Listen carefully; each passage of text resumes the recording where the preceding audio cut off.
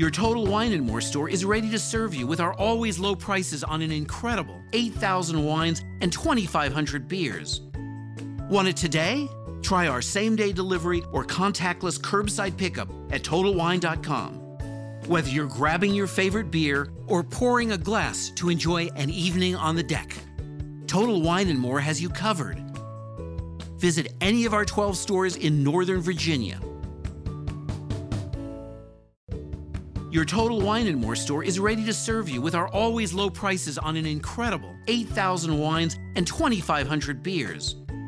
Want it today? Try our same-day delivery or contactless curbside pickup at TotalWine.com. Whether you're grabbing your favorite beer or pouring a glass to enjoy an evening on the deck, Total Wine & More has you covered. Visit any of our 12 stores in Northern Virginia. Welcome to the Indie Film Hustle Podcast, episode number 55. When I read this quote, I really couldn't believe it, but here it is. So where's the Cannes Film Festival being held this year? Christina Aguilera. Broadcasting from the back alley in Hollywood, it's the Indie Film Hustle Podcast, where we show you how to survive and thrive as an indie filmmaker in the jungles of the film biz. And here's your host, Alex Ferrari. Welcome, my indie film hustlers, to another episode of the Indie Film Hustle Podcast. My name is Alex Ferrari, and I am your humble host. Today's show is sponsored by Industry Jump. Industry Jump is a global community of verified filmmakers providing the next generation of filmmakers with the resources required to grow their businesses, learn new skills, and manage their careers. You can sign up for free. You can even create a verified portfolio, search for film crew to hire for your next projects, and learn from top-tier creators in the industry through live video mentoring. So if you want to check this out, guys, head over to industryjump.com. Today's show is also sponsored by ShotLister. Paper shot lists suck, and when something inevitably goes wrong on set, you're left to scribble all over your perfect plan. But with ShotLister, you can schedule your film shot by shot and minute by minute. Then on set, just update your shot list, and ShotLister automatically does the math so you know exactly what you're doing. Check out shotlister.com, which is available on macOS, iOS, and Android. And as a special bonus, ShotLister is giving away 50 free downloads every month. Just email indiefilmhustle@shotlister.com for your free copy. So today we have a good friend of mine, Daniel Soul, the film programmer and co-founder of the HollyShorts Film Festival here in Hollywood, California. I have a long history with Danny and Theo, both the guys who created HollyShorts. My first film, Broken, was played in their very first film festival. And since that time, from a humble 40-seat room in a hotel somewhere, they've gone to the Chinese Theater here in Los Angeles and turned into the biggest short film festival in Los Angeles, if not the country, one of the biggest in the country as well. So I invited Daniel to come on the show because I really wanted to get the perspective of a film festival programmer, what really goes on behind the scenes of a real good film festival and their practices, answer a bunch of questions that we didn't know the answers to before we actually talked to an actual film festival programmer. Obviously, you guys know that I did a course called Film Festival Hacks with Chris Holland from filmfestivalsecrets.com, and we really dug deep into the process of making to submitting to film festivals, what you could do for them, and so on. But I really wanted to get Danny in the show because I wanted to ask him these questions and see how much of this stuff was really going on behind the scenes, how they treat filmmakers, how they treat the films that come in, the business side of film festivals, and so on. And just from a side note, Danny and Theo treat their filmmakers that come into the HollyShorts like family. They really care about filmmakers. They really care about putting on a really good show. And that's why they've grown so much over the last decade and have become a premier short film festival around the world. So, man, get ready to take some notes. As always, Danny Soul is going to bring it. Enjoy, guys. I would like to welcome to the show the legendary Daniel Soul from HollyShorts Film Festival. Thanks for coming on the show, man. Of course. Thank you for having me, Alex. So, as I've told you guys before, I'm a big fan of HollyShorts. Me and Danny go back over 10 years now. What, 10, 11, 12 years, something like that. Yeah, it's 12 years now. It's been 12. Jesus, my God, we're old. My short film Broken was in his very, very first film festival with HollyShorts, where there was how many people in the room? 40-seat theater. We had 40 seats. We had 50 people or so, standing room only. So Look at that. Like oversold crowd. We sold what we could. Got them in there.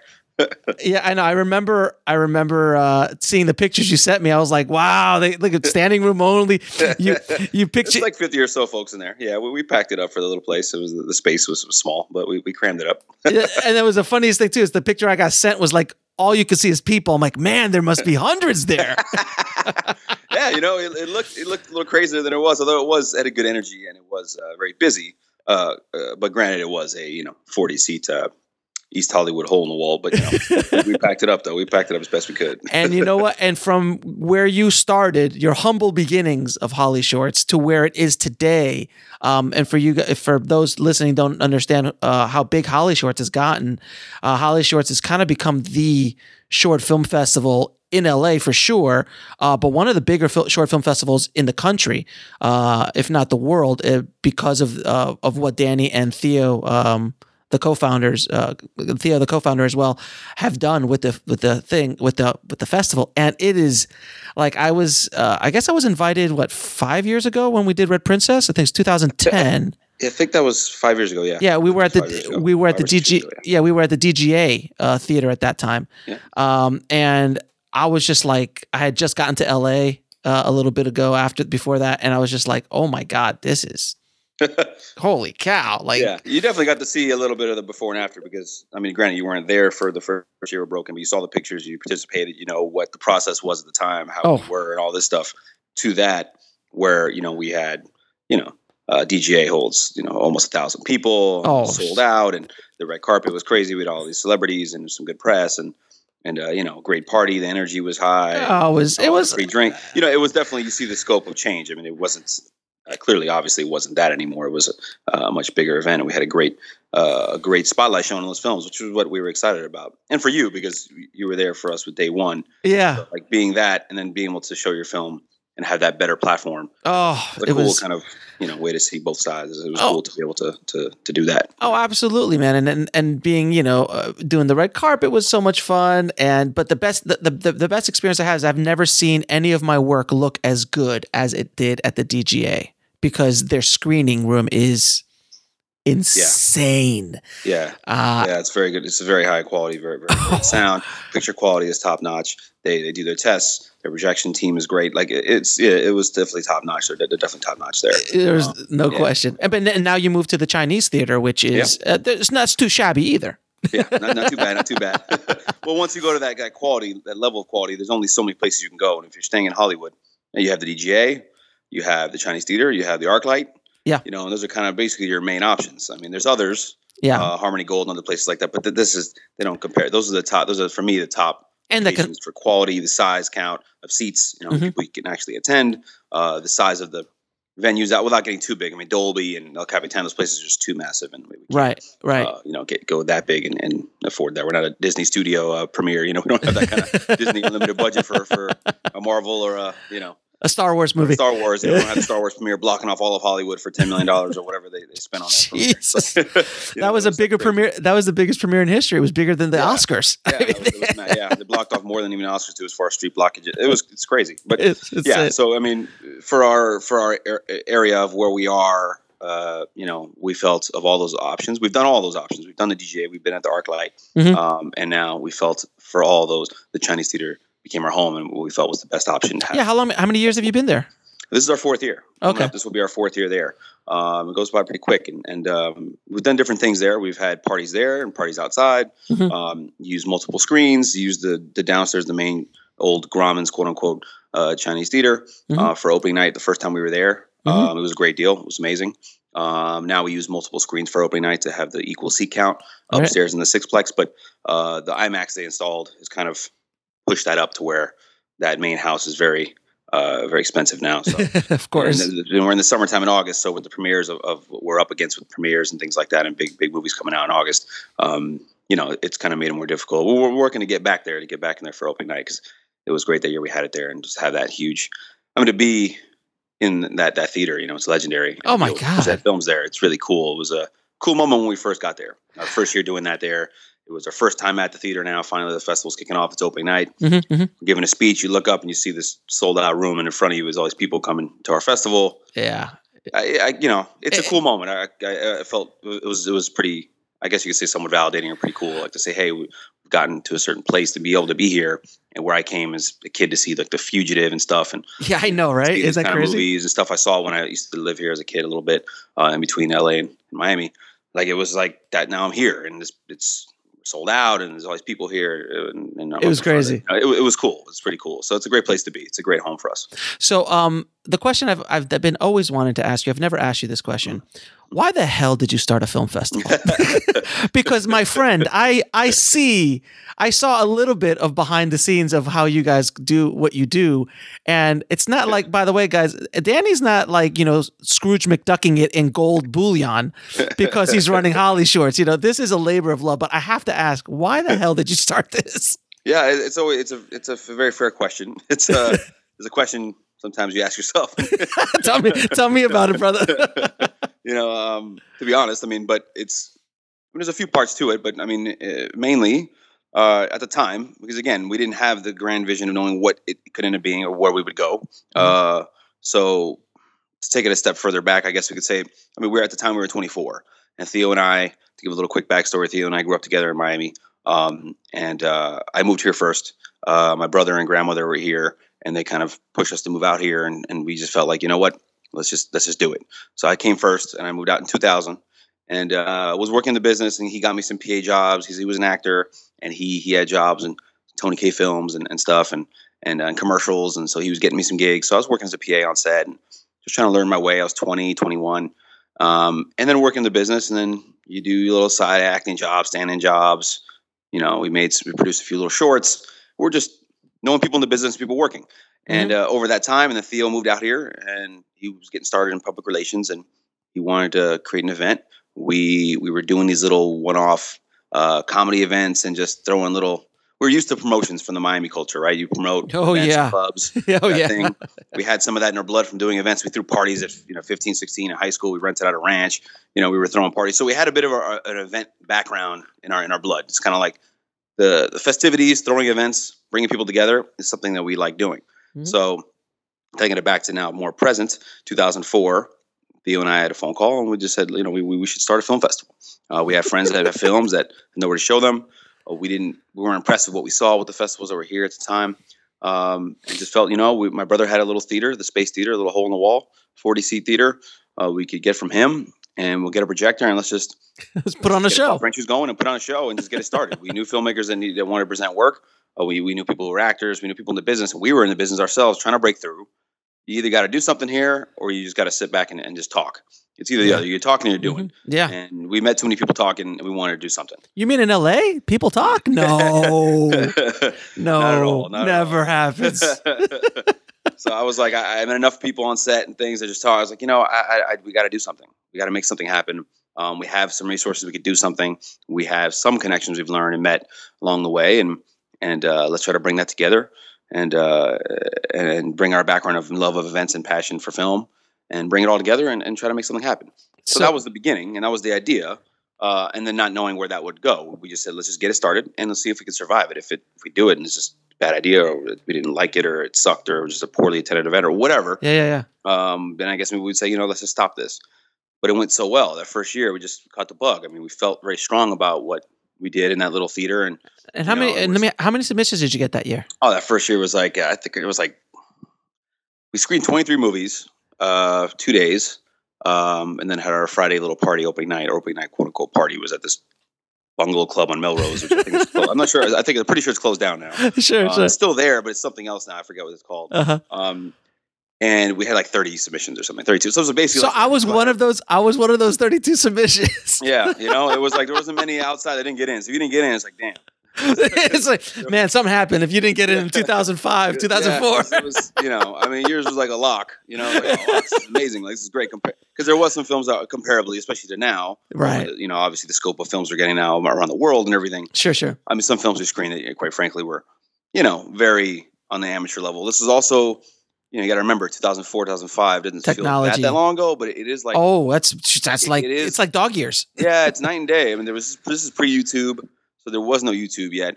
There was like iFilm and these websites. There wasn't much, so people were posting stuff online, but digital was still kind of coming. Streaming was like, no red camera, streaming no was horrible. So we're still getting VHS submissions at the time. We had VHS submissions as well, so we actually literally had VCRs watching some VHS submissions. So this is kind of dates us that way. So I'll stop. Boys and girls, there's this format called VHS. No, I'm joking. There used to be stores you would have to go to rent these things. Yeah. It's, I miss them. I want to go back. Oh man, that's a whole other episode. Yeah. But yeah, so we just said, let's just start this thing, and we wanted to make something happen. We love film. We love doing events. We wanted to bring people together. We knew a lot of creatives and filmmakers and people that we knew in the business from friendships, relationships. Mm-hmm. My brother's people he knew because he's been in the business a while, acting and stuff. So just felt like let's bring that together, and it was a way to bring us together. We moved here separately, but sort of together with a discussion of myself and Theo and other people from Florida. We wanted to make something happen here, and so all those things combined.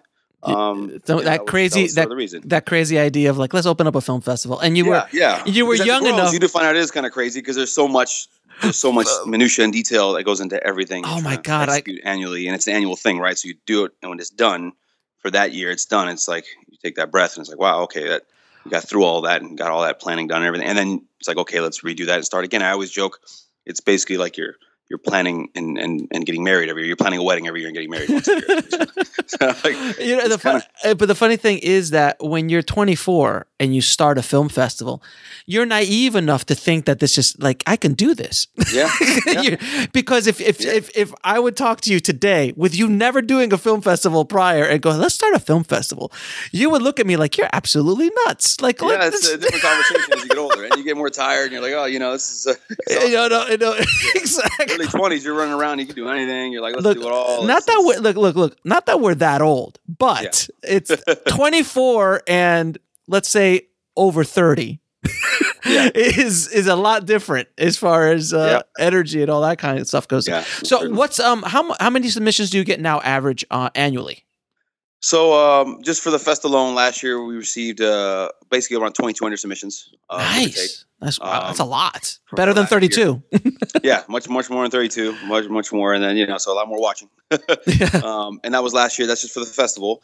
We also have separate entries for the monthly screening series. So if some people just want to submit to the monthly screenings for the showcase and just want to screen it a monthly, they submit to that separately. So it's a different submission point, lower price point. And it's a rolling submission, so people can submit any time throughout the year. We're continually reviewing those films to see what we'll place at different monthly events throughout the year. So there's that going on separately. So with that combined, you're probably talking more like, I guess, 2,500 or so, give or take, maybe more, for the whole year. Adding it all together. Right. Now, do you watch every film that's submitted? I try to.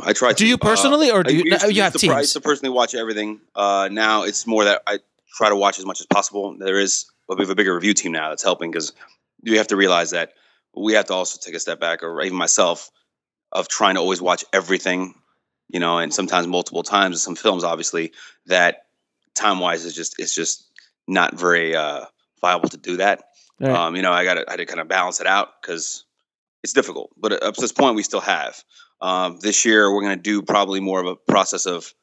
We've assigned a bigger review team. We've plucked a lot of industry folks and say, hey, guys, we need help reviewing some films. Come in and watch. And we're going to assign films to everyone. And then we review the scores, come in and check, and we'll rewatch films of certain scores. And that's kind of the process we're going to have with our jury this year that we're implementing. Mm-hmm. So we're still watching a lot of films, if not all. But it used to be where it was like, easier to do. I mean, now it's you watch 500 films, 100 films, 1,000 films. Now we're talking thousands. It's physically impossible to do. One person to do. Yeah. And I remember when I came over 6 years ago to show you guys Red Princess. I remember the screening process was intense. That's right. Yeah, we get together. I mean, we still do that same process where we get together once every weekend or other weekend. Because it's a family atmosphere. We're all, of course. we've known each other all of our lives. with some of the people on the review team. Yeah, some absolutely. Of, Theo's family, his cousin helps us judge. His cousin's in the business. He's been a director and DP for a long time.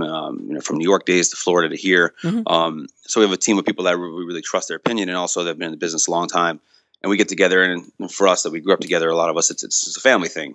So we're just getting together. We just sit down. We sit all day. We just pick a day on the weekend and just do it. We just watch all day and review, take notes, discuss, give our scores out, and then just organize the films based on that. And just so we're still doing that process. Is just with more help from a strong jury, because we had to lean on some help with some of that. But that process is still intact, where we get together and just crank out films to watch and discuss, and that way we can have that discussion and still know everything we're getting, coming through our doors, so to speak. Right. I mean, the films we get, we want to know what we have. We want to make sure we review and leave no stone unturned, and make sure we give everyone that fair shot.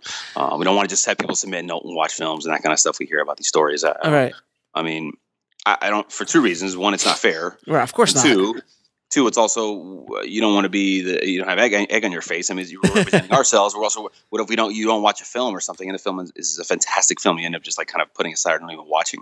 I mean, I don't understand that. We want to obviously put on the best show possible and show the best films we can possibly show. That's what I love about HollyShorts and what you guys do. There's such a love behind what you guys do, and I've been as well as anyone. I've been in over 600 film festivals with all of my projects over the course of my career. So I've seen and been to many film festivals, even some local ones that I won't discuss, that were not as nice as you, but the love that you have for what you guys are doing, and it is such a family environment. It is very, very much like that. Is it okay if I tell the story of how I submitted Red Princess? Oh no, go ahead. Yeah. So I just finished. I literally am finishing editing Red Princess, and I know HollyShorts is coming up, and I kind of planned it a little bit. I'm like, you know what? I want to get it to the boys and see if they would be interested in screening it. And I've never once ever, since and before, I've ever shown anyone my product, my film, before it's finished. And I came over, and that's when I saw the screening process. Hold on 1 second. I got to sneeze. Oh my God. That one I've been fighting for about 5 minutes. We will cut that out.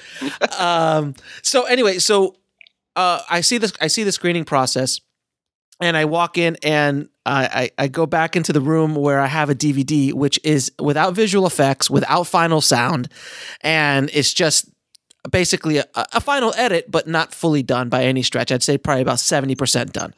And I don't even think I colored it at that point. I don't even think it was color graded either. So I come over, and I have this DVD, and you and Theo pop it into your Mac, which was like a G4 in the back somewhere, and we pop it in, and I just sit there watching it on this little TV, this little tube monitor for this G4, and I'm sitting there like, oh my God, is this gonna work? And then both of you, I think at that point, both of you are like, yeah, it's in. What do you want? Yeah, sure, we want it. No problem. And I think it was either that night or a few days later, you guys contacted me. It's like, hey, would you want to do opening night? With all the other films. I'm like, oh, that would be amazing. So that was my experience with submitting Red Princess Blues to Holly, and they got the world premiere. And that's another thing that I think a lot of filmmakers don't understand is once they start building relationships with festivals, those are relationships that you can work with going forward in your career. So like if I have a short film, Theo and Dan are getting the first call. I'm like, hey, I want to premiere my short at your festival. And that's a good thing for both Danny and for HollyShorts and for us as filmmakers, because they get first crack at hopefully something really good and really cool. And we have an access to a wonderful place to show our film. Well, certainly. I mean, this is in the end, like any business, it's a relationship business. And I know there's a sort of veil covering a lot of festivals. Some people don't know who's responsible, or there's a certain wall put up, and I understand some of the reason for that. Obviously, there's reasons for that, but you have to be yourself. You have to operate the way in your own philosophy. And for us, we are very personable. We love the filmmakers. We don't, again, I'm not trying to downplay the festivals, but just comparing, there are some festivals or some events and things that just they don't.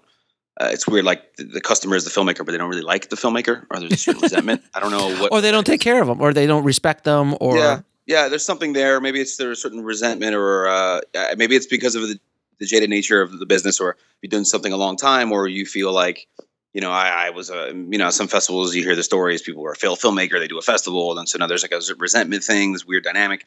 I mean, we don't have that. And again, maybe it's back to we started something young, eager, excited, have that mentality. So there's a certain naivete in that, I guess, maybe something like that. But that our philosophy is just to create an atmosphere of a sort of family. Once you're in and you've been accepted by HollyShorts, we obviously have a certain love or feeling or affection for the work you've done. Not everyone gets in. It is competitive. So once that happens, there's a relationship that started. And not everyone's going to be, we're not going to be as close to every filmmaker and have these kind of relationships like you and I may have or others. But, there's people involved here. It's a people business. You're going to make relationships with people, and you're going to say, hey, I like this guy's work. I like this girl's work. We keep in touch. We want to promote and share their stuff and put them out there. If we believe in any of the people we're screening and believe in their work, we're going to want to put them out there in the best way possible. So there's a reflection on them, reflects on us. So it's exciting for us when we say, hey, this guy got nominated for an Oscar. Great. We love that film. We love them. They're great. We're going to want to promote that kind of thing and things of that nature. I mean, it's just you've had some Oscar nominees, right? Yeah. Over the years we have, and this year we have one. This year we're very, very proud of our grand jury winner last year, Shock, directed by Jamie Donahoe. His film is nominated this year, and we were hoping we'll see if he wins. It'd be great. Yeah, but we're very excited for that because it's the Academy's showing a stamp of approval for that film, and it's a film that won our festival. So. And we're excited, and we got to meet the filmmaker at the festival and get to know him well. And he's a great guy, and his film's fantastic. And so we're excited for him. It's a big deal for a young filmmaker like him to be able to get this opportunity is huge. So I'm gonna give the opposite side of what you just said, and I'm not gonna name names, but there is another festival, another short film festival in Los Angeles. I will not say their name, but they basically treated me completely the opposite of the way HollyShorts treated me. And it's something I never forgot. And it was a horrible experience. And it was with Broken. I think it was even the same year because I think it was the year after. Like we had already done like another 40 or 50 festivals we had done at that point. And we got accepted into this big, supposedly the big short film festival here in Los Angeles.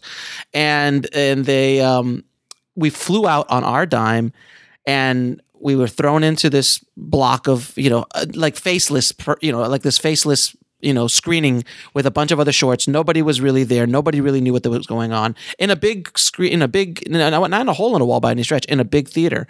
And there was a couple filmmakers who flew in from Spain just for this festival. And we were expecting to do a Q&A afterwards, something, nothing. We just got booted out, and they're like, sorry, no Q&A, no time, gotta go. And I'm like, you sons of bitches. And I felt bad for myself, but I felt really bad for the guy who spent God knows, probably $2-3 grand coming over from Spain for this big screening process. And I will never forget that. Not that I hold grudges, but I'm holding one now because, and it's 12 years ago now that there's 11 years ago that happened. But anytime anyone asks me about that festival, I completely tell them my feelings on them and how they treated me and how they treat filmmakers in general, because I've heard other stories from other filmmakers as well. And for this exact same reason why I have you on the show today, I also tell people the good stories. And anyone ever asks me anything about HollyShorts, I always say, that's the place to go. Put your film in there. It's the place to go. And obviously, we couldn't have grown the way we've grown. It's a community thing with everyone. Yeah. So if the filmmakers are submitting and happy, we can grow. We grow, do better, and give a better spotlight to the films and the filmmakers. Then that benefits the filmmaker. So then it benefits us, benefits them, and everybody can win on that. So we're all trying to progress and win. Basically, is sort of the short way of saying it. I mean, and with that. In fairness to some festivals, and as you know, my stance, I won't defend that festival you're mentioning. But yes, Danny knows that festival. I can't really speak to any of that, but everyone's going to make. There's always mistakes made. I mean, of course, festival world, we know there's projection issues, there's things that happen, there's glitches, there's of course. Because there's so many layers of things and things to test, and especially with shorts. There's so many films. If there's more short films in a program, a feature film, you have one file, one film, one DCP, one whatever. With a gathering of shorts, you have more projects, more, room for error, I guess you can say, or more area more people. for error. Sure. It's how you handle it. It's like it's how you handle it is what I think is reflection or what matters. We do the best we can in trying to handle that stuff well, handle the stress of that well, be there for the filmmaker. If something does happen, we understand the importance and know how the feeling can be sometimes even life and death, even though it's not that serious, but it can feel that way. It's very important. Oh my God, are you kidding me? filmmaker. Yeah, for a filmmaker. I mean, like if I just spent the last year putting together this short and my big premiere is at this festival, it's important. It's huge. And I think it's a certain area that we should respect that. Now, obviously, nothing can always go 100% perfect. You do the best you can. Some people, we've seen the ugly side of people overreacting to things happening and being really nasty. That's unfortunate. But all we can do is just try to do the best we can to represent our festival and ourselves and the filmmaker well, and do whatever we can to make good on an error. So if something happens, like we had it with a monthly screening a few months ago, one of the film files was a little bit off, a little audio during the projection. We don't know what happened. It's everything tested fine. We QA all the films, and somehow there must have been a miss, or maybe missed in the QA process was that glitch in the sound. It was a 5.1. It was so there could have been some issue there. We said, look, we'll rescreen the film.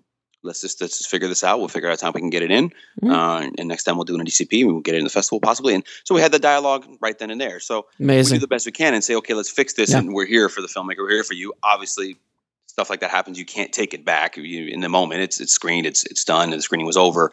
And things like that. So you do what you can. That's, I think, what anyone would appreciate. It. That's all you can really ask for. That's all you can do. Like stuff happens. It happens all the time. It's life. But how you handle it is something that is very, and very the flip important. side is others sometimes, as we've seen, like your story, don't care. Nothing's handled. They just don't care. And then that's, I think, what people really get upset about. And what we can't tell people is, hey, it might be like that elsewhere, because we're not in the business of here pointing fingers and demeaning other people. Or we, if we say it, it's coming from us. We have a festival. Hey, you're competitive. You're just saying that to be nasty about some other festival. Okay, well, but if you say it, you're the filmmaker. You're saying this is my experience. Absolutely. That has a validity there. We can't sit here and just say it. But it's true. It's important that for us, I think it's a philosophy. We just have to make sure we're always going to be there for the filmmaker and try to make wrongs right. Correct what we can when errors do occur, and we try to minimize the errors as much as possible, because there's nothing I hate worse. Leaving as stressful as for the filmmaker, I hate it. It drives me crazy. When stuff happens, because I'm stressed out, stressed about the whole thing. I feel like it's my film screening over, and all these films are screening over and over. It's like it feels like it's a lot of pressure. You want it all to go so well. Oh my God, man! And your reflection on what you're doing. So it's personal to us. We're not running someone else's event or something. We put our name behind it. It's our event. We started, so it's our thing. It's our reputation of sorts. So it's Danny, man. God bless you and Theo, man. Seriously, brother. I don't know how you do it, man, because God knows I couldn't do it. I'd lose my mind. You're like a wedding planner, like 24/7 wedding planner. Like everything has to go off with a hitch. It's 1,000 moving parts. Yeah, it's got to be trying to be as smooth as possible. So let me ask you. So I'm going to ask you some hard hitting festival questions. How long should a short film be? Because I've heard a lot of different debates on this, and I'd love to hear your take. It's a hard one, because all I can say is, I guess I'll just give some honest reflection on some of this, but we've had, because I'll just take a step back to it. We've had some films that are 30, 40 minutes. So we can't sit here and say you can't do a film of a certain length. I guess I'll say a few things. One, make the film that you want to make. If it is longer, and if you really believe in the film you got to make that film. Because if you're chopping it, cutting it just to try to appease festivals, or the story might not be very good or complete. You could even have a short film that's too short, and it's not satisfying. The story is not thorough, and then there's issues. And you watching the programmers watch like, hey, I feel like I wanted more from that. And then the benefits, like, okay, it's only 10 minutes now, and as opposed to maybe it was 20 minutes, and then you cut down a bunch of time. But then the story might be incomplete, and then it feels. The jury's watching, and we would get together and watch. We're like, hey, I feel like this was lacking. We wanted more from the story, so you can have that as well. Now that said, it does help to be a short. Programming wise, we have 2-hour programs that run anywhere from maximum 2 hours, usually less, and give time for Q&A and whatnot. I mean, you need time, so it helps to have a film. If a film's 10 minutes as opposed to 30, 30 minutes takes up what is that 25% of the time or so. So it better be really good. So it has to be, So if the film is longer, it does have to be, in some ways, I guess you can say it does have to be a bit better. It has to be a little sharper, and there's more room for critique or error potentially. But that said, when we love a film, I don't care how long it is. If the film is fantastic and we love the film, you'll find a way. We want to find a way to program. Yeah, we're going to find a way. Now there is moments that stuff has happened where there's been a few films over the years that are that long that we've had issue with because of the type of genre the film is, and we're trying to fit it in properly to a proper program to where it's not like we're just throwing some film up and there's a bunch of documentaries and all of a sudden you have this like, graphic horror film that's, I don't know, 35 minutes, so all of a sudden it's just weird. What can you do? So you try to find the right home for that in the program, and make that work. And then if it doesn't work, it's like, damn, we're kind of square peg and round hole. We're kind of screwed here, so we've had that happen sometimes where it's very unfortunate. The beauty is at least we have the monthly screenings now. So we're an annual fest, so we can say, all right, well, you know what, we'll program this down the road and let's do that. But we don't want that to happen with the films we want to program and that score very highly and that we love. We want to get them in. But that runtime issue can't happen because, again, it is just there's only so much time and it's very competitive with so many films that are scoring very well and then fit the mold of certain categories and things like that, that it's tough. The safer bet, if your film is shorter, to get into more festivals, that's basically kind of a fact. I mean, you see with other festivals and films that are very short, they get into a bunch of festivals. I don't know I don't know the process of other festivals around the world. I only know so many that I know their process. Most of them I don't know how their process is, but I know what they're probably thinking. I know I see the results of what they program. I can see what they program by just seeing the films and knowing the festival circuit for so long. That I know that some festivals do favor films that are shorter in length, and they'll even say as much. And I won't name the festivals, but they'll say as much like, hey, your film should be shorter. They'll even take submissions that are 20, 30 minutes in length, but they're basically kind of don't want any of them. And they do really want shorter films. So from a standpoint of the festival circuit as a whole, runtime should be shorter. And the film should be, I'd say that the ideal length is probably in that, 10 to 12 minutes range is probably like that sweet spot. I think for a lot of festivals. Now for us, we don't look at it that way. We have more time to play with. We have 10 days. Yeah, it's a big festival. Yeah. We wanted to grow and add to that because of the quality of films. We want to keep that up, also keep the level high and competition high. But we kept growing and getting more submissions, and we had a 7-8 day festival. We're like, all right, well, let's add these 10 days. We can go into the next weekend and show more films and have a good platform, be in the weekend. And the quality of films have gone up. So, we have room that we can play with for us. We're okay with a little bit longer runtime if we love a film because we do have time where it's not going to necessarily bump someone else out. Whereas the festival has only 4 or 5 days or 2 days. Yeah, I mean, it's tough for them to program something that's 30 minutes long. They don't have that much time. And that means that you're going to bump some 2 or 3 other films out that are, say, 3 10-minute shorts as opposed to 1 30-minute short. So they may look at it from that standpoint. Right. And like with me specifically, like with Broken was 20 minutes and that got into 200 film festivals, but I also got a lot of rejections saying we love it, but it's too long. We can't program you. Yeah. So then the next one I did was 4 minutes and that one got into a ton of festivals. And then Princess was 11 minutes and that also got into a ton of festivals. And it also had some celebrity power behind it as well, which does help, right? I mean, having a face or a name that audiences do help in the whole process. Obviously, it's all about the art. Yeah. I mean, I always say this. Like, you have to be honest. Like, it doesn't really hurt. I mean, I'm not going to sit here and say it's not going to. I mean, people sit here and say it doesn't matter. I'm not going to sit here and lie to people and be like, it doesn't. It means nothing. It's assets and seats. It's assets and seats. Right. It has its cachet and value. At the same time, we've rejected plenty of films with all types of names. Of course, you'd be shocked at some of the stuff we've seen over the years of actors. You literally sit here, you're watching, and you're like, I cannot believe this guy's in this movie or this one. I can't believe it. Like, and we can't put this short film. And we can't put this in.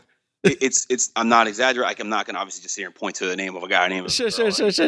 But I'm dead serious. Like, it's sometimes pretty shocking. You're like, whoa, like what were they thinking? Like, it's kind of fun. It's kind of amazing to think that the caliber of actors sometimes doing some of these films are just really poor quality, and it's just not even on the level of what they can do. It's really surprising. It's usually, I imagine, a favor thing, or they must be trying to help someone out they know and just say, hey, I'll just do this. Sure. But it's very surprising sometimes. And then they get rejected flat out. I mean, they're not good. You're not going to show a film just because someone's in it. Now, if a film has a certain quality to it, and it's a great story, good filmmaking, and then it has said caliber actor, that's obviously a plus, going to help. And there's going to be an element, of course, for us, we have our opening night. Our opening night usually we've had the Demi Moores and the Kirsten Dunst of the world, and these people attending opening night and showing their work. That's what that big platform is for the big splash of getting the big industry out. That's what we've done as far as our opening night. It's been part of that process of getting a huge night, bringing everyone out to shed light on the whole festival. Hey guys, this is what we're showing this week. This is what's going on. This is what's in competition. This is the festival. and and let everyone walk that carpet and get that experience. But no, it's been the celebrity factor is going to play some role in that, obviously. And you guys have kind of become, from at least from my perspective, from outside the festival, but you guys have become kind of like the go-to festival in Hollywood for celebrities or actors who are directing their first directing their first short film, or or actors or big actors who are in short films. You're the place to go, because I remember when I did, I think it was in Red Prince. I think it was Red Princess animated, the animated version. I mean, I was on a panel with Josh Brolin and Jessica Alba. Yeah, not Alba, Jessica Biel. Yeah, Jessica Biel and Brolin were there. That was sort of that was our first. That's what set that tone for this going forward. And that was our big first night of kind of, hey, everyone, here's HollyShorts. And that's when that kind of started. Yep. Because that was our fourth year. We were growing. That was our first year being at the Sunset 5, the now defunct Sunset 5, which is the Sundance Cinemas. Yeah. And that theater was our first time being there. So now we're in a more legitimate theater. No more CineSpace, no more, our Space Theater, my brother owned. Now we're like, we were finally growing to, okay, now we're in legitimate theaters. Our opening night the year before, we showcased Adrian Grenier's short. Yeah, I remember that. THROWBACK, but that was at a party space. Yep. Hollywood. So I was there. I was at that one. Yeah, it was great. It was fun. It was great. And it was that festive party vibe that we liked, that we had. It was kind of what we had going for us, what we were doing. It kind of set a tone for us. But we needed to take that and also now take it to a great theater, a great big venue, and just really graduate. And that was what that night was. We had, Josh Brolin, Jessica Biel. These are huge names, and for them to actually attend and support. And Paul Haggis came out that night. That's right. Paul Haggis was there. I talked. Paul Haggis came up to me that night, and he's like, "Hey, not a bad. You did a pretty good movie, Alex." I'm like, and I literally turned to him. I go, hey, "Your stuff's not too bad either," and he just started laughing. And but that's the kind of things that you get at these kind of awesome festivals, like Holly's. Like you get to meet these kind of people, and I've been blessed to be on, I think, 2 or 3 opening nights. Through other projects I've done with HollyShorts. So I've been on those panels with David Arquette and Paul Haggis and all these kind of guys, and it's just been such a wonderful ride.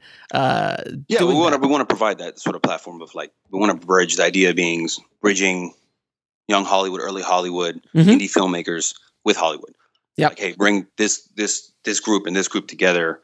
Let's sort of make something happen with that. You have some of the hopefully A-listers and people that are of that ilk and that influence, and with that, their agents, representatives, people from Gersh and CA and things like that involved in seeing what's going on. Studio executives coming, seeing the film, seeing the projects, getting aware of the festival, and filmmakers being able to meet right then and there. I mean, Josh Brolin was great that night. He was hanging out the whole night, talking to everyone. He was there till the close. I mean, I thought he'd just show up. No, Josh was good. He was there, and I think it's his wife, his former wife, Diane Lane. Diane Lane was there. She came, and it was our first experience with all that, and it was we were lucky to be blessed that. Because that usually doesn't go that smoothly with celebrity. And no. Josh was. I can't even tell you how cool Josh was. I had an opportunity to talk to Josh for a little bit, and the best thing about Josh is, like, during on the panel, he was like, I was trying to find someone to do posts on this short film I directed, and I'm just thinking to myself, dude, are you kidding me? I would have done posts for free for you. Are you kidding me, Josh? I would have killed to do for like, are you couldn't find anybody? Seriously? I was like, really? I would have done it in a heartbeat, sir. In a heartbeat. So it was a big night for us. That was a big starting point of, like, okay, this is how we want to present that opening night. And this is the formula kind of going forward of having the big night and then going to the week of the festival. And that was the kick forward of that, having the success rate of all the celebrities that were involved that night and people that were involved in the premieres, and they're all coming out. Yeah. Haggis was there. And Haggis was there during. They all came. Everyone attended and the carpet and the Q&A, and they participated. It wasn't just like just show up and leave real quick. They were engaged and participated. And that was, that was a big night for us to go from what it was to where we were going. That was that was the turning point. That was the turning point. I think that definitely was. And a cool little side note on that was, so Eden Brolin, Josh's daughter, she did the red carpet. She was starring in the film. It's her first kind of foray into acting and whatnot. And with her dad, and so there was a personal project to that for them. And she did the carpet and all that stuff when we met there. And then last year we were at South by Southwest, and she had a film premiering, and she was at Richard Linklater party, and we went to the party, me and Theo, and then we ran into her, and she was just like so excited to see us, and it was like this cool. She was like, "Oh, when I was a kid, when I did that," and now she's like older, and it's like I remember that was like my first red carpet thing, and she was speaking so fondly about the night. Mm-hmm. And I was kind of touched by it. I was like, I didn't, it was kind of neat. I was like, wait, you really if you reflect on it, like that was such a cool thing to think of it that way. I didn't, it's personal for us. I wouldn't imagine that she would even give a damn, to be quite honest, not to be. But but the thing is, Danny, this is the thing that sometimes you guys, you forget because you're used to it. But you can't. You guys forget that a red carpet for someone who's never walked a red carpet, and a big panel, and to be even sitting on the panel with other celebrities or other filmmakers who are of a different statute or experience is a huge deal to filmmakers, especially to young actresses or young actors or things like that. And now because now you're getting old like me. So slowly now these kids that grew up watching HollyShorts, it's like the Star Wars generation. They grew up and so 30 years from now, they'll come back and they'll receive their Lifetime Achievement Award. That'd be nice. We'd like to be doing this for, we like to have this fest go on for as long as it doesn't kill you. So what's one of the main reasons why you reject the film from a film festival? I've always wanted to know, like, is there a number one reason? Is there a main reason? Well, there's not just a one reason, because there could be there's various reasons, but there are things you see that it's a big question because there's a lot of different areas it can go. I mean, there's some of the obvious, right? First and foremost, the obvious is if a film is of a certain quality, it's just not good or good enough and can't compete on this level. You mean production? You're talking about production value? Yeah, production value is sort of an eyesore and it jumps out. If something is just not bad sound, bad picture, if sound is off, if bad acting. These things are there. It's an automatic. It's an automatic. Outside of it being intentional, where you see some stuff that's at the midnight, sure, kind of stuff like that kind of content where it's done on purpose and it's very spoofed and silly and funny, and off the wall and this kind of stuff. Which sometimes we love that stuff. That kind of content is great, but if it's not done on purpose, it's an automatic. Because you're talking 2,000 plus films. We're saying give or take 300 to 400 are getting in.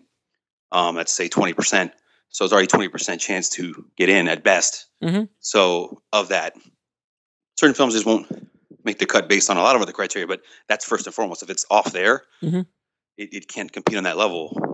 It just won't work. Right. It just won't work. And so it's very important. The acting thing is very important. To go back to acting, casting directors and people to help with casting, I think is important in an area that maybe I've seen a lot of films fail because people are making a film in Hollywood, especially in Los Angeles, for a friend. They want to put themselves out there as actors because we're all in the hustle together and everyone's trying to make it as actors. So there's a certain like, hey, let's help a buddy out. Let's just kind of do this together. And there's collaboration. That's great. But if you're making a professional project, you're trying to make something really strong. You got to take it to a high level, man. Yeah, take it to a high level with the acting, and it can't just be because if the acting falls off, you can have a good story. It could be shot beautifully, and if the actors are just failing, it's difficult to say, hey, we're going to program this, and this is going to work for the audience, or they're not going to feel like, hey, this is not a certain quality. It's going to distract. Oh, of course. It's something that. We've done in the years past some casting director panels, discussing that process of, hey, stuff with budgets and whatnot, and people and wonder yourself, but you got to have strong acting.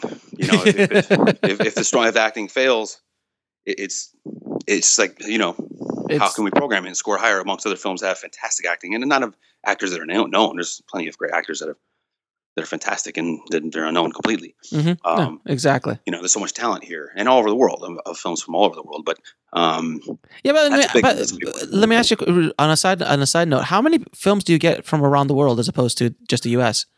I don't know the exact percentages, give or take.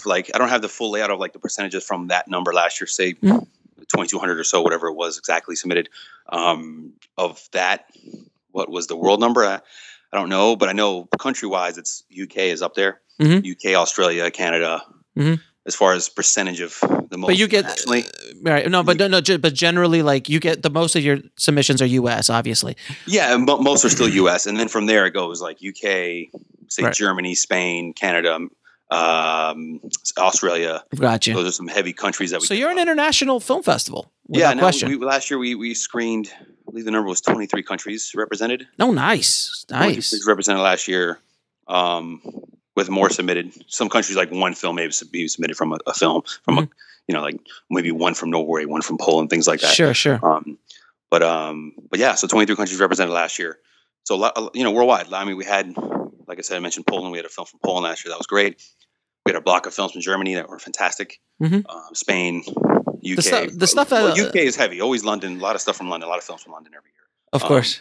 Naturally, and then Australia as well, and Canada, and Mexico, and Brazil. I mean, worldwide. Yeah, definitely. Now, in your opinion, do you think filmmakers should make a short film before they make a first feature film? I do. Yeah, I do. I just think because it's putting that process together, being able to. There's a few reasons you can go to, like say, all right. So for instance, like the festival side, if you want to kind of experience all that, you made a good short, you finish that process because it's difficult to make any film. Yeah. So you learn that process of filmmaking, the pre-production, all the stuff that goes into it, the post. I mean, there's so many areas and rooms for potential flaw or error. Learning all that, then having a good film to get out there, then you can learn the festival circuit and kind of how that goes, and it can lead to other things. If you make a really strong short and you get into some great festivals and get some great buzz and word of mouth, and then translate that into online success with whether it's VOD stuff or Vimeo or whatever, that can put you on a good path. You can meet some real good contacts if you got into fests like South by Southwest or Sundance or whatever, and then ours as well. Or HollyShorts, of course. Yeah, HollyShorts as well. You know what I mean? Like the combination of all that. You premiere in HollyShorts LA, you can do other festivals or other places. It really helps. I think it really would help. And then from there, you can maybe figure out the next steps as far as getting funding for a feature who you want to work with, or if you can get exposure to industry and agent, maybe get an agent through that short. And from there, we've seen some people sign through the festival from their short. So from that agent can get you another project after that and things like that. So I think that's important to do that. If you're jumping in just making a feature, more power to it's tough. It's just tough. Now people have done it. I know. Oh, many friends have done that. Yeah, many. But it's different ball game, different distribution. Now, all that said, the landscape has changed with Amazon and Netflix and everything, with people buying more films than ever, AFM even bigger than ever. There's a lot of bad films out there, but you can make a feature if you want to make sort of a low level, low hanging fruit and try to sell something.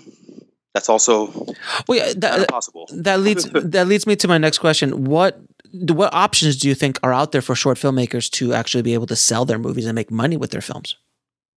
Well, there's lots. There's lots. I mean, see now it's not just for features. I mean, you have shorts, you have avenues for shorts now with all the online stuff that's going on with SVOD subscription, with VOD, with Vimeo on demand, things like that. We have our platform we'll discuss soon with BitPix. That's now launched. You have Shorts TV, Shorts International. So there's TV avenue, there's online streaming. There's of course just having your own channel and building your thing up where you have your YouTube channel that's very strong. And now obviously that garners a lot of views. You need a lot of views to make any money because the ad rate is so low, and it's just like. But there's a lot of different. There's a lot of things if you think outside the box you could do if you have an audience. And so you can build yourself up to where you have your following and build something up online by yourself in some ways. You can do that. So there's that avenue. Now, it's not saying it's easy, but it's doable. It is something that can be done. It is an option, whereas before wasn't that way. Now, feature films, you have your traditional stuff, and when it comes to studios, distribution, but then now there's the Amazons and the Netflix going in Sundance and buying up everything. Oh, Jesus. I mean, they just killed Sundance. They killed Sundance this year. I mean, they just destroyed everybody. It was one of the studios, like, we were all playing with guns. We were all playing with bullets, but Amazon and Netflix brought machine guns. Yeah. Like they came with the money and they're here to spend. They have open checkbooks and they're there to spend. Oh God, 17.5 million for one movie, and like 5 million another one, 7 million. They were just it's insane. But it's great for filmmakers. Because original content for them is key, is king. So for them, this is what they want. But they have distribution. But they have they just need to feed the beast. They have the beast already. It's so different than our traditional. Model. In some areas, the theater owners, of course, hate all this stuff, and they think this is the worst, and they're freaking out. You have the film industry as a whole, the studio system. Studios want to release their films first theatrically, then go the VOD route, and in HBO and all those things, and post theatrical and all their options. But they're missing out on these films. I still think they're okay. They still produce their own films. The studio system still survive. I don't really feel like it's as much of a threat as they say it is. I don't personally believe that. I think there's more options, the better. But I guess I'm looking at it from the festival and filmmaker side. Filmmakers make a film, they have more options to get distributed. I don't think before it wasn't that way. I don't think the studio system's going to die. I think what it will do is have to change, and I think it's already turned into that. Like studios generally don't make low, but there is no $25 million movie anymore. Like that doesn't exist. It's either super low budget, 5 million or below, or jumps to 50, 60, 70 million dollars right away. And it's events. Like you go to the theaters for events now. And that's like basically all the studios produce are these big event movies. Yeah. And indie films are a lot of indie filmmakers are just going to television because that's where they have the freedom to do stuff. And TV has changed a lot. This is the big thing that I think, well, it doesn't go untalked about in this. It does it gets discussed, but I think part of the discussion has to be TV. I mean, TV now has changed. I mean, from when we grew up. Oh, now, Jesus. it's undescribable. It's like it's amazing stuff. It's dead to most of us. It's a different landscape on TV. Who's doing TV? Before, as an actor, TV was like this negative thing. Oh, I don't do television. No, God, no. Everybody wants to do television. Never want you to do it. Sitcom, TV. No. It was like the up and coming actor would get a gig on a show, and their career rise based on that TV show, and they go do movies after. Right now, you do TV. You jump back to TV. Actors. I mean, you can rattle off Jennifer Lopez on a show now. Yeah, Ray Liotta, and on and on, and Fishburne, and Oh yeah. Hannibal. I mean, the show's on. It's on and on. It's not just Netflix and all that. It's also network television as well. It's a steady paycheck. They get to stay home, and they get to do really fun work. Yeah, and it's the quality of work has changed. There's Game of Thrones as a television show now. I mean, to think of the quality of production, how that looks. Oh, Walking Dead. Yeah, these shows, Walking Dead. Look at the makeup on the show. I mean, it's a different landscape we're talking about where the quality of show has risen. There's more shows, and there's a lot of bad shows too that comes with that. A lot of bad quality and stuff that's not as good. But there's maybe too many shows. But it's an area where now the industry has changed focus, where there's all these TV shows we made. So it's way different now, the landscape. And indie film, it hurts the theatrical side of it probably. I know a lot of indie theaters that digital transformation has taken a hit. No More 35. You have a lot of indie films going the route of, all right, let's just premiere and be on Netflix only or something like that, where they used to be able to at least have a theatrical release, at these indie theaters. Now, independent film theatrically is taking a hit, and maybe we'll take a worse hit over time. And maybe that's where that will suffer most. But like you said, the tempo stuff, the studio stuff, that's not going anywhere. I mean, Marvel's not going anywhere. Oh, Star Wars is not going anywhere. Star Wars is. I don't want to see Star Wars on my iPhone. I don't want to see Star Wars on my iPhone. Yeah, so I'm sorry. There's always going to be a need. You don't want to see that kind of theatrical experience on your phone. You can do it, but you don't want to. Yeah, that's always going to be the difference. There's always. So I always believe in the black box. You go in the box. That situation of sitting in a theater. That's why for us as a festival, we don't believe there's any issue in that. We're not going to lose people to say, oh, I can watch. Yeah, some of these films are online and everything. But so what? People want to see stuff in a theater and shared experience with other people. The theater experience still is strong, I believe, and still will live on always. Let me ask you a quick question in regards to online. If a film is online, do you guys accept it, or what's your policy? What's your policy? For us, we don't because we're obviously working towards our own online platform, and we have an online aspect of our festival. We believe in the online experience as well, and I think because filmmakers want to use these platforms to grow their audience, we're not going to tell someone, "Hey, don't put your film online. Don't do it." Like I guess just one quick way of saying it is that we just don't want to tell. I'm not trying to tell filmmakers too much of what to do. I don't want to tell you how to. How to run your production company, how to sell your films, how to get your film out there, how to grow an audience. I'm not going to sit here and point the finger. Hey, don't put your film online. Hey, don't do this. We just don't like that process. I'm not a fan of that process.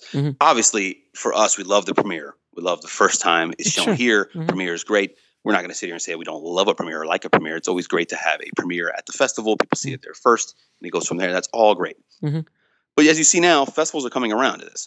We for a long time have said online, go ahead and submit it. So if a film is online, say your film's up on Vimeo or whatever, and you submit to us, it's we consider the film equal with any other film. We just want to screen again this competition for award categories and also just for the showcase of great films. We're showing what we feel are the best films we can program based on what we get. That's sort of the simple philosophy of it. That's what we're thinking of doing. We're not looking at it like, oh, is this film online? That one's not. Well, the hell with that guy. We want the film that's not online. Not going to look at it from that standpoint. That's really not something we want to program or think about when we're picking any of the films. It's not a part of that process. And people ask us a lot. We get the question a lot. Hey, are you okay with films being online? Does it disqualify me? And we're always reminding people that it does not. I guess we have to put more messaging. Well, no, because for so many years, if a film was online, your film festival wouldn't even look at it. It's this. We're very negative against it, and it goes back to that theater philosophy, which I dealt with in distribution days. When I was in distribution, it was like the online thing is just like is the killer. Theaters hate it. They just the VOD thing. But TV, but the same thing happened with TV when TV came out. Yeah. In the 50s, the theater's like, oh my God, everyone's going to stay at home. No one's going to come to the theater. It's always survived that. It's always the same thing. I think the threatening thing. I think that philosophy is short-sighted. I understand the basis behind it. I get fear. If you own a theater, you're like, hey, I own this business and I want people here all the time, and I don't want anyone to do anything else but come here. But it's not reality. It's not how it's going to be, and this thing's ever changing. And I still, you look at the numbers; these theaters still do well. People still go to the theater; they want to see the experience. Are you kidding me? I mean, Star Wars just did $2 billion. I don't want to hear it. It just shows you that people want to see the big tentpole films, this kind of film. Now, again, it goes back to the indie film and some of the more interesting dramas and these kind of films. They may see less of the theaters for that reason. Yeah, and that may affect the theater and that margin of the business. Yeah, possibly. Yeah, that's something where it's worth discussion. But it's not worth discussion when you're talking about big studio films, big summer blockbusters, like these kinds of films. The experience of IMAX and these things, you can't replicate it at home. I don't care if you have 3D in your house or you have a surround sound. And I have friends with awesome systems. Their house is great. It's not the same, man. You're not in the theater setting. You're still not in the theater. The experience with other people, getting the popcorn, the whole. If you love that experience or something to that experience, it's a connection thing, and it's always going to be there. Mm-hmm. So I don't feel like that's an issue. So for us, going back to that, as a festival, we don't believe that the online should be negated or say, hey, you're online. And same with, you see bigger festivals, they finally figured out with like Sundance and others, they're not worried as much about shorts premiering, and they're not worrying as much about online. We have a case in point with A Reasonable Request, really dark comedy, amazing comedy that we screened at the festival last year, won best comedy at our festival. And then Sundance just programmed it and they screened it, and it's already on Vimeo already. So before Sundance, they put the film on Vimeo. Film's getting love on Vimeo. Oh, this thing's hilarious. These ad directors, great film. It's just a hilarious story, and it's really funny, really well acted, funny comedy. And they programmed it, and so we're seeing that kind of broken down. Before, where it was like, oh, hey, we have to premiere at Sundance first or premiere elsewhere first, so we can't go online yet.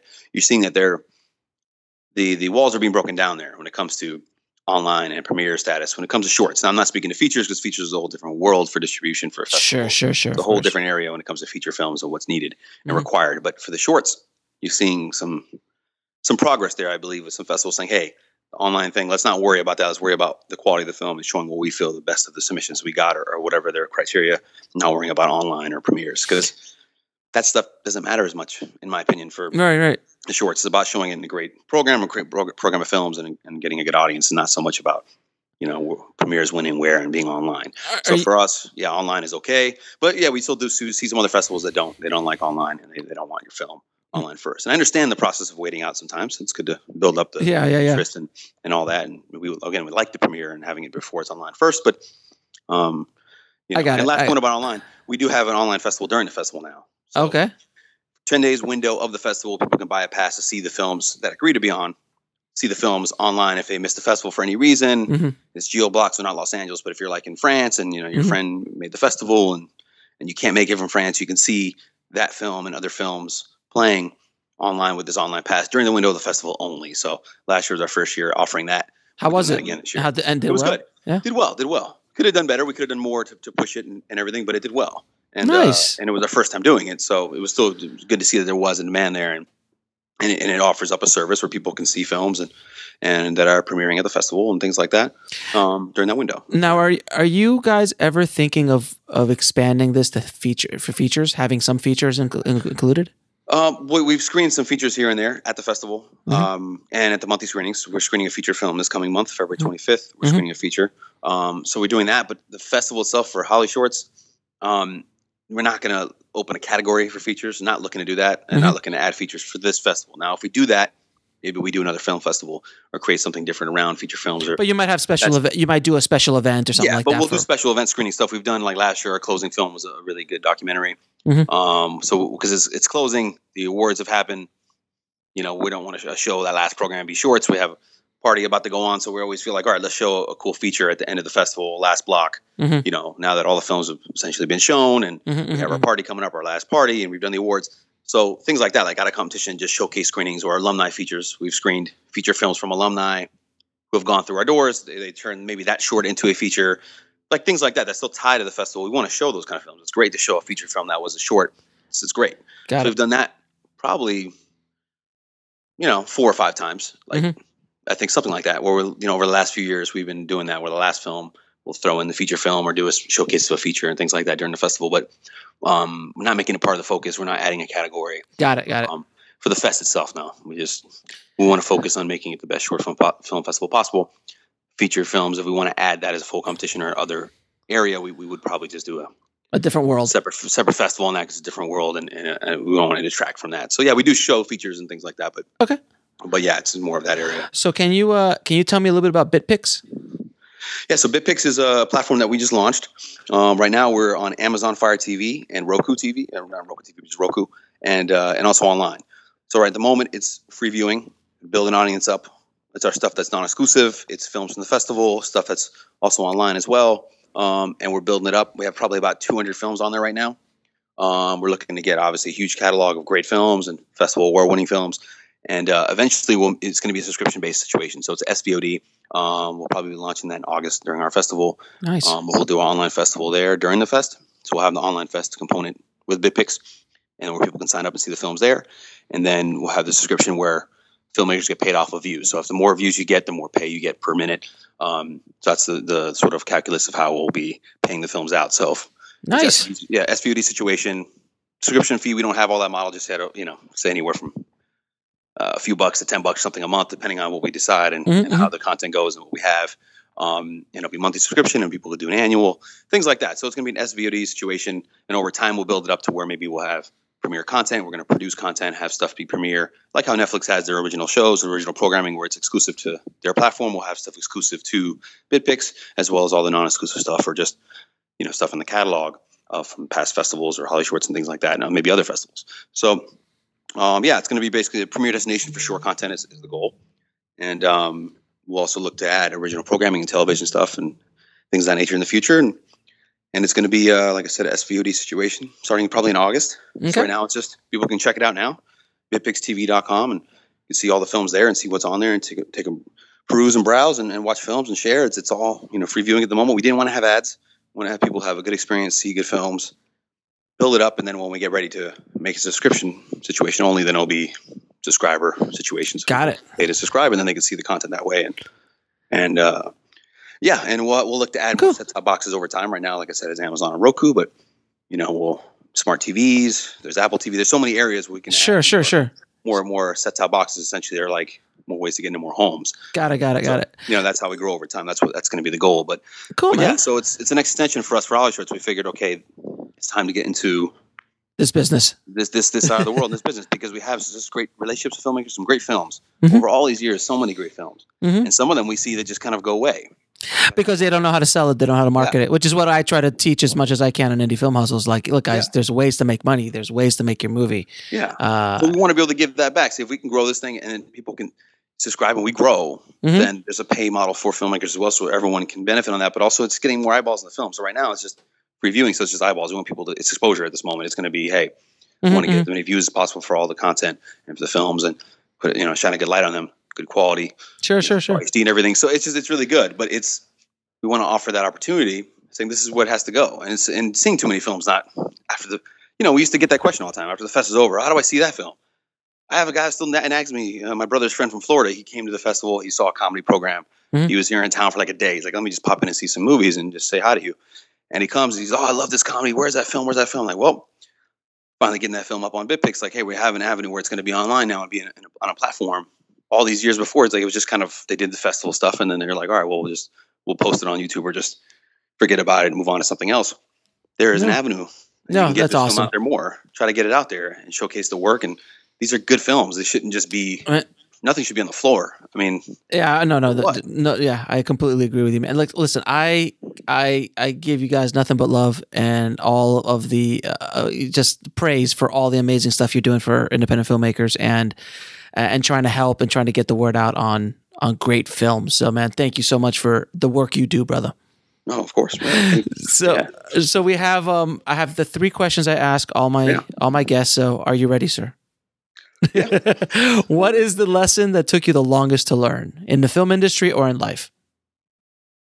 It's probably just, I wouldn't say longest to learn, but it's basically, it's believing in the process, but also on top of that, it's really just doing. It's simple answer. I know it sounds. It's just you have to do it. You have to do things. You can't just talk about it. Just like there's ideas, we talk, we discuss. You have to just follow up and stay the process and do it. Work towards it and do something. Mm-hmm. That was part of the philosophy of the festival. We just didn't want to sit back and say, let's do this, and then get overwhelmed by the fact that it could be such a big task or you need to get so much money. Sometimes you have to just, if you have an idea or vision, you just go for it. You just gotta keep at it and do it. And that's there was a time when it was like hard for us to get that idea. You understand that, it's like, all right, we gotta just, sometimes like we can plan as much as you want, but you gotta plan, you can try to get loans, process, discuss all these things and all this stuff, and you can talk yourself out of something all the time. Sometimes if you have an idea, you really believe in it, if you want to do it, even if it's small or if it's not what you want it to be, it can get there. You have to just keep at it. You just got to do it. You got to just try to go do it and that took us some time to figure out, because it was ideas of growth and things we're doing with the festival and other areas. It was always like, let's just do it. We were concerned with too many things and we didn't want to risk things or sometimes you have to you got to just gotta do it. just get up and do it. So, So what are your 3 favorite films of all time? It's a tough one. There's a lot in a lot of different areas, but I'll say the 3 in no particular order. I'll just say for this particular list and just sure. I won't hold you to it. Yeah, no, I'll just say for me, I'm gonna go Clockwork Orange. Oh, great movie. Godfather, Apocalypse Now. I'm gonna go with those 3. It's 3 great choices. It's obviously sort of simple choice. There's other choices too in other areas. I'm like, what about this movie? It's a lot. There's so many. I mean, but those are the ones that make that list. But I will say for me, the most influential movie probably. I guess it's probably Clockwork Orange. There's a lot of reasons, and I'll give you a quick backstory. My brother he was obsessed with Clockwork Orange, and it was probably, he was watching it at home, and so we lived in LA in the 80s before we moved back to Florida. Yeah. And I was a kid. I was, I don't know, 5, 6 years old. You were not watching Clockwork Orange. I didn't watch the movie, but I don't have many memories of being 6. But I do remember these guys always watching this movie over and over. They were watching it obsessively. My brother watched it. He was this skater punk thing, and he had his. Well, anyway, I won't get into what he was. Right. He was watching this movie with his friends over and over, and I always wanted to come and join him and just kind of hang with him and watch this movie. Said no. It looked so fascinating to me. I was like, "What is this movie?" And then they were so obsessed with it. And he had his poster, and the poster was so cool, and it tripped me out. I was always obsessed with this movie. Yeah. And then, so over time, you're like, "What?" I finally wanted to watch this movie in full, understanding it as an adult, because I was a kid, kind of popping in, trying to see this thing. And my brother's like, "Yeah, watch it." And of course, my mom kills him. He's like, "You can't let him watch this. What are you doing?" So there was this whole thing, So getting of age to be able to watch it finally, as more of an adult or watching it as a teenager, it just blew my mind. The filmmaking and Kubrick, the style, the colors, the sound. I'll tell you. Look, I went on a Kubrick run a few years ago where I became obsessed with Kubrick. I just went deep down dark into the Kubrick rabbit hole. And I read everything. I saw everything. I saw every documentary. I read every book, analysis, everything. And I sat and watched all of them back to back. And I hadn't seen Clockwork Orange since I was a teenager. And when I watched it again, I was just in awe of oh my God, if this movie would come out today, it would be, controversial. Yeah. If it just showed up today, it would be so controversial and so impactful if it just showed up today.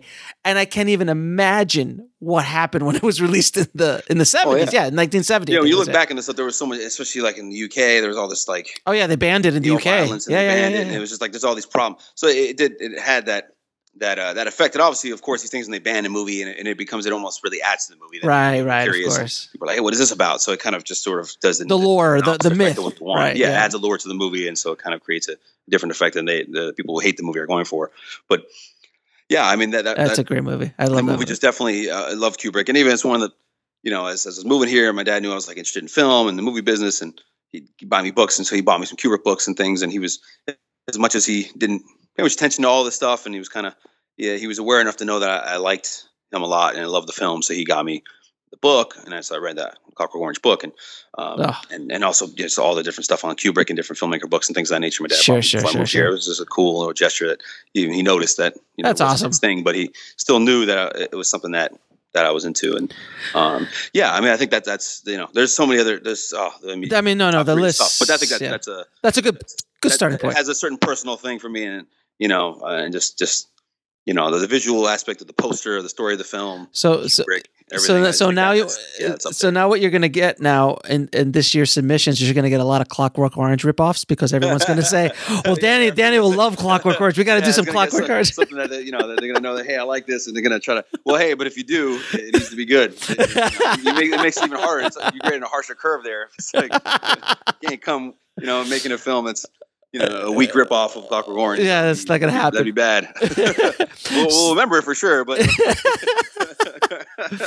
so last question: what is the most underrated film you've ever seen? I thought a lot about this before. This is the hardest question. I'm gonna take it back to my days at Lionsgate and talk about. I'm gonna say Warrior. I'm gonna go with Warrior. Oh man, what an underrated movie! Yeah, I'm gonna go with Warrior because there's some stuff and it was like hard. It was like I was gonna go this way. I mean, some of the movies aren't really underrated, so it's like okay, they're not really underrated. So it's like Warrior is. If you guys haven't seen Warrior, it's with Tom. I felt good. I was like, wait, Warrior kind of rung off. I was like, wait, Warrior. It has to be Warrior. There's a lot of reasons because not just underrated, but working on it, it was a tough thing to work on. We had a lot of problems with the movie. It did not sell theatrically at all like I thought it would. No. And it was a massive struggle, and it was it was tough. It was really tough. It was very stressful. But it's such a good movie. Yeah, because when we screened it, so we screened the movie at CinemaCon in Vegas for all the theater owners in the country. So everyone's here, huge theater, giant, the Celine Dion Theater at Caesar's Palace. I mean, it's like 1,000 people in this place, 2,000. It's a huge room. People walking out of there. You have exhibitors and tiers, and it's just like theater owners and like, oh man, this is like reminds me of my family. It was crazy, like the emotion. Oh, like, because we got so everyone's like, I'm going to book this movie. I'm booking this. I want to book. There's all this excitement from the clients coming out of it, like all this, and then you get down to the tracking and it wasn't there, and the marketing wasn't working, and the audiences weren't really responding. You're like, what is going on here? It's a tough movie to sell. It's basically an MMA movie, but it's not. It's not. Exactly. It's not. It's MMA is a small part of the movie. Yeah, it was tough because women thought it wasn't for them, but when it actually is, and then when the marketing found out about that, like, oh, women love this, so then it was like a push to too late channel on the marketing to women, but then women don't really want to be marketed to the movie because the trailer doesn't speak to them, right? Not them seeing the movie and knowing it when they see it. So it was this whole. I saw it in the theater, and all I remember is bawling. Yeah, it's an emotional I was bawling during that movie. It's great. It tugs at the heartstrings, and it's nothing terribly original in some ways, obviously, but but it was just well done. It's a good, well done story. And the actors, obviously, who they are now. You knew Tom Hardy was going to be the star, so knowing that was like this guy's going to blow up, and being there at the time at the studio, everyone knew that he was going to be. This is before Batman, and so you're like, oh, this guy's going to be huge. He's amazing. Joel Edgerton's really good. He's going to be great. And now they're both massive actors now, and they're both huge, like everyone thought they were going to be and knew they were going to be. Yeah, and now everyone goes back and looks at this movie and go, "Oh my God, this is." So I think it's going to be a movie that lives on DVD and VOD and Blu-ray and everything for years to come. People are going to look back and watch it and buy it, and it's going to be one of these things. Oh, let me see this movie, Tom Hardy, before he was Tom Hardy or whatever, this kind of thing. I think it's going to. I think everybody, whoever's listening to this today, please, if you haven't seen The Warrior, it's called Warrior. Yeah, go. Warrior's great. I mean, go watch it. Go rent it. Go buy it. It is. Amazing. It really is great, a great. Well, also a well-acted drama, family drama. Nick Nolte's awesome in the movie. Oh, it's amazing. God, so it's awesome. Like there's, I remember when we were screening it, we're loving it. We're like, oh, you felt like such a connection. Like you want this thing to do well. You love the movie. It made. I remember that year. It made a bunch of top 10 lists. Like people love the movie. But but just box office wise, totally flat. It was a Shawshank Redemption of its year, sir. Because people if could live on that way, that would be. It didn't make any money in the theater, but it picked up later on in life. Yeah, it can have that kind of life, especially those two, the stars of the movie at the time. You put them on the poster, no one knows who the hell these guys are. Right. You made that marketing campaign now. Everyone's like, oh, Tom Hardy, shirt off, fighter. Okay, I'm there. I'm done. A bunch of people want to see it. Women love him, but back then everyone's like, who is this dude? It was like this kind of, it's weird how all that works, but no, that's just the way it is, man. That's the way it is. So where can people find you? Learn about HollyShorts, learn about the monthly screenings, all that stuff. Yeah. So for the monthly screenings, our next one coming up is February 25th, the Chinese Theater. We do screenings once a month, the Chinese, and the festival's in August. The monthlies go around that, so the summer we kind of block off just for the festival, and then fall and winter and spring we're doing the monthly screenings. So next one, February 25th, the Chinese Theater. All the information is at HollyShorts.com.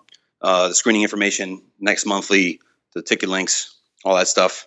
Submission information as well for Without a Box and Film Freeway. We're listed on both of those and other sites. Click for festivals, Film Festival Life. So we're on all the different submission platforms for the festival, but you could find all those links on the website as well in the submission section for HollyShorts.com. And that's and your Facebook. What's your social media? Facebook's HollyShorts Film Festival. So if you search HollyShorts Film Festival on Facebook, you'll find us there. And Twitter as well. Twitter's HollyShorts.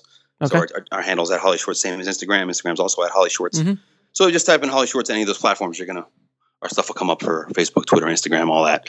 We're also on our Tumblr as well for HollyShorts Film Festival. So we're pretty easy to find. All that stuff. And we're on there, and I'm on there as well. And we're looking for films always, and relationships with filmmakers and sponsors and people who want to work with us. We're always trying to be open to engage and try to grow the festival and work with people and try to make this thing and put on a good show. And put on a good show.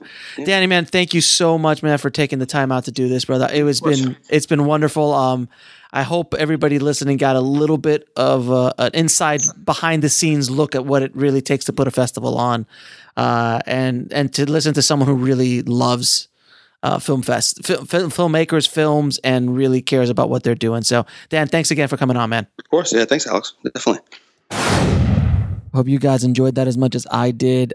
Danny and Theo have done an amazing job with HollyShorts, man. I really wanted to spotlight what they've been doing and how they help filmmakers get the word out, man. So I wanted to let you know, in the show notes, you will be able to get a code for submission this year, for this year's HollyShorts Film Festival. So if you are submitting to the festival, go to indiefilmhustle.com/055, and I will have some coupon codes there so you can submit to HollyShorts at a discount. Danny was nice enough to give us that. And by the way, I am not getting paid a dime for this, for anything. I literally, full disclosure, just love HollyShorts, love what these guys are doing, what they've done, and they'll always have a special place in my heart for taking care of me as a filmmaker so many years ago, and just wanted to pass the love along, guys. So you guys are now aware that I am in a soft pre-production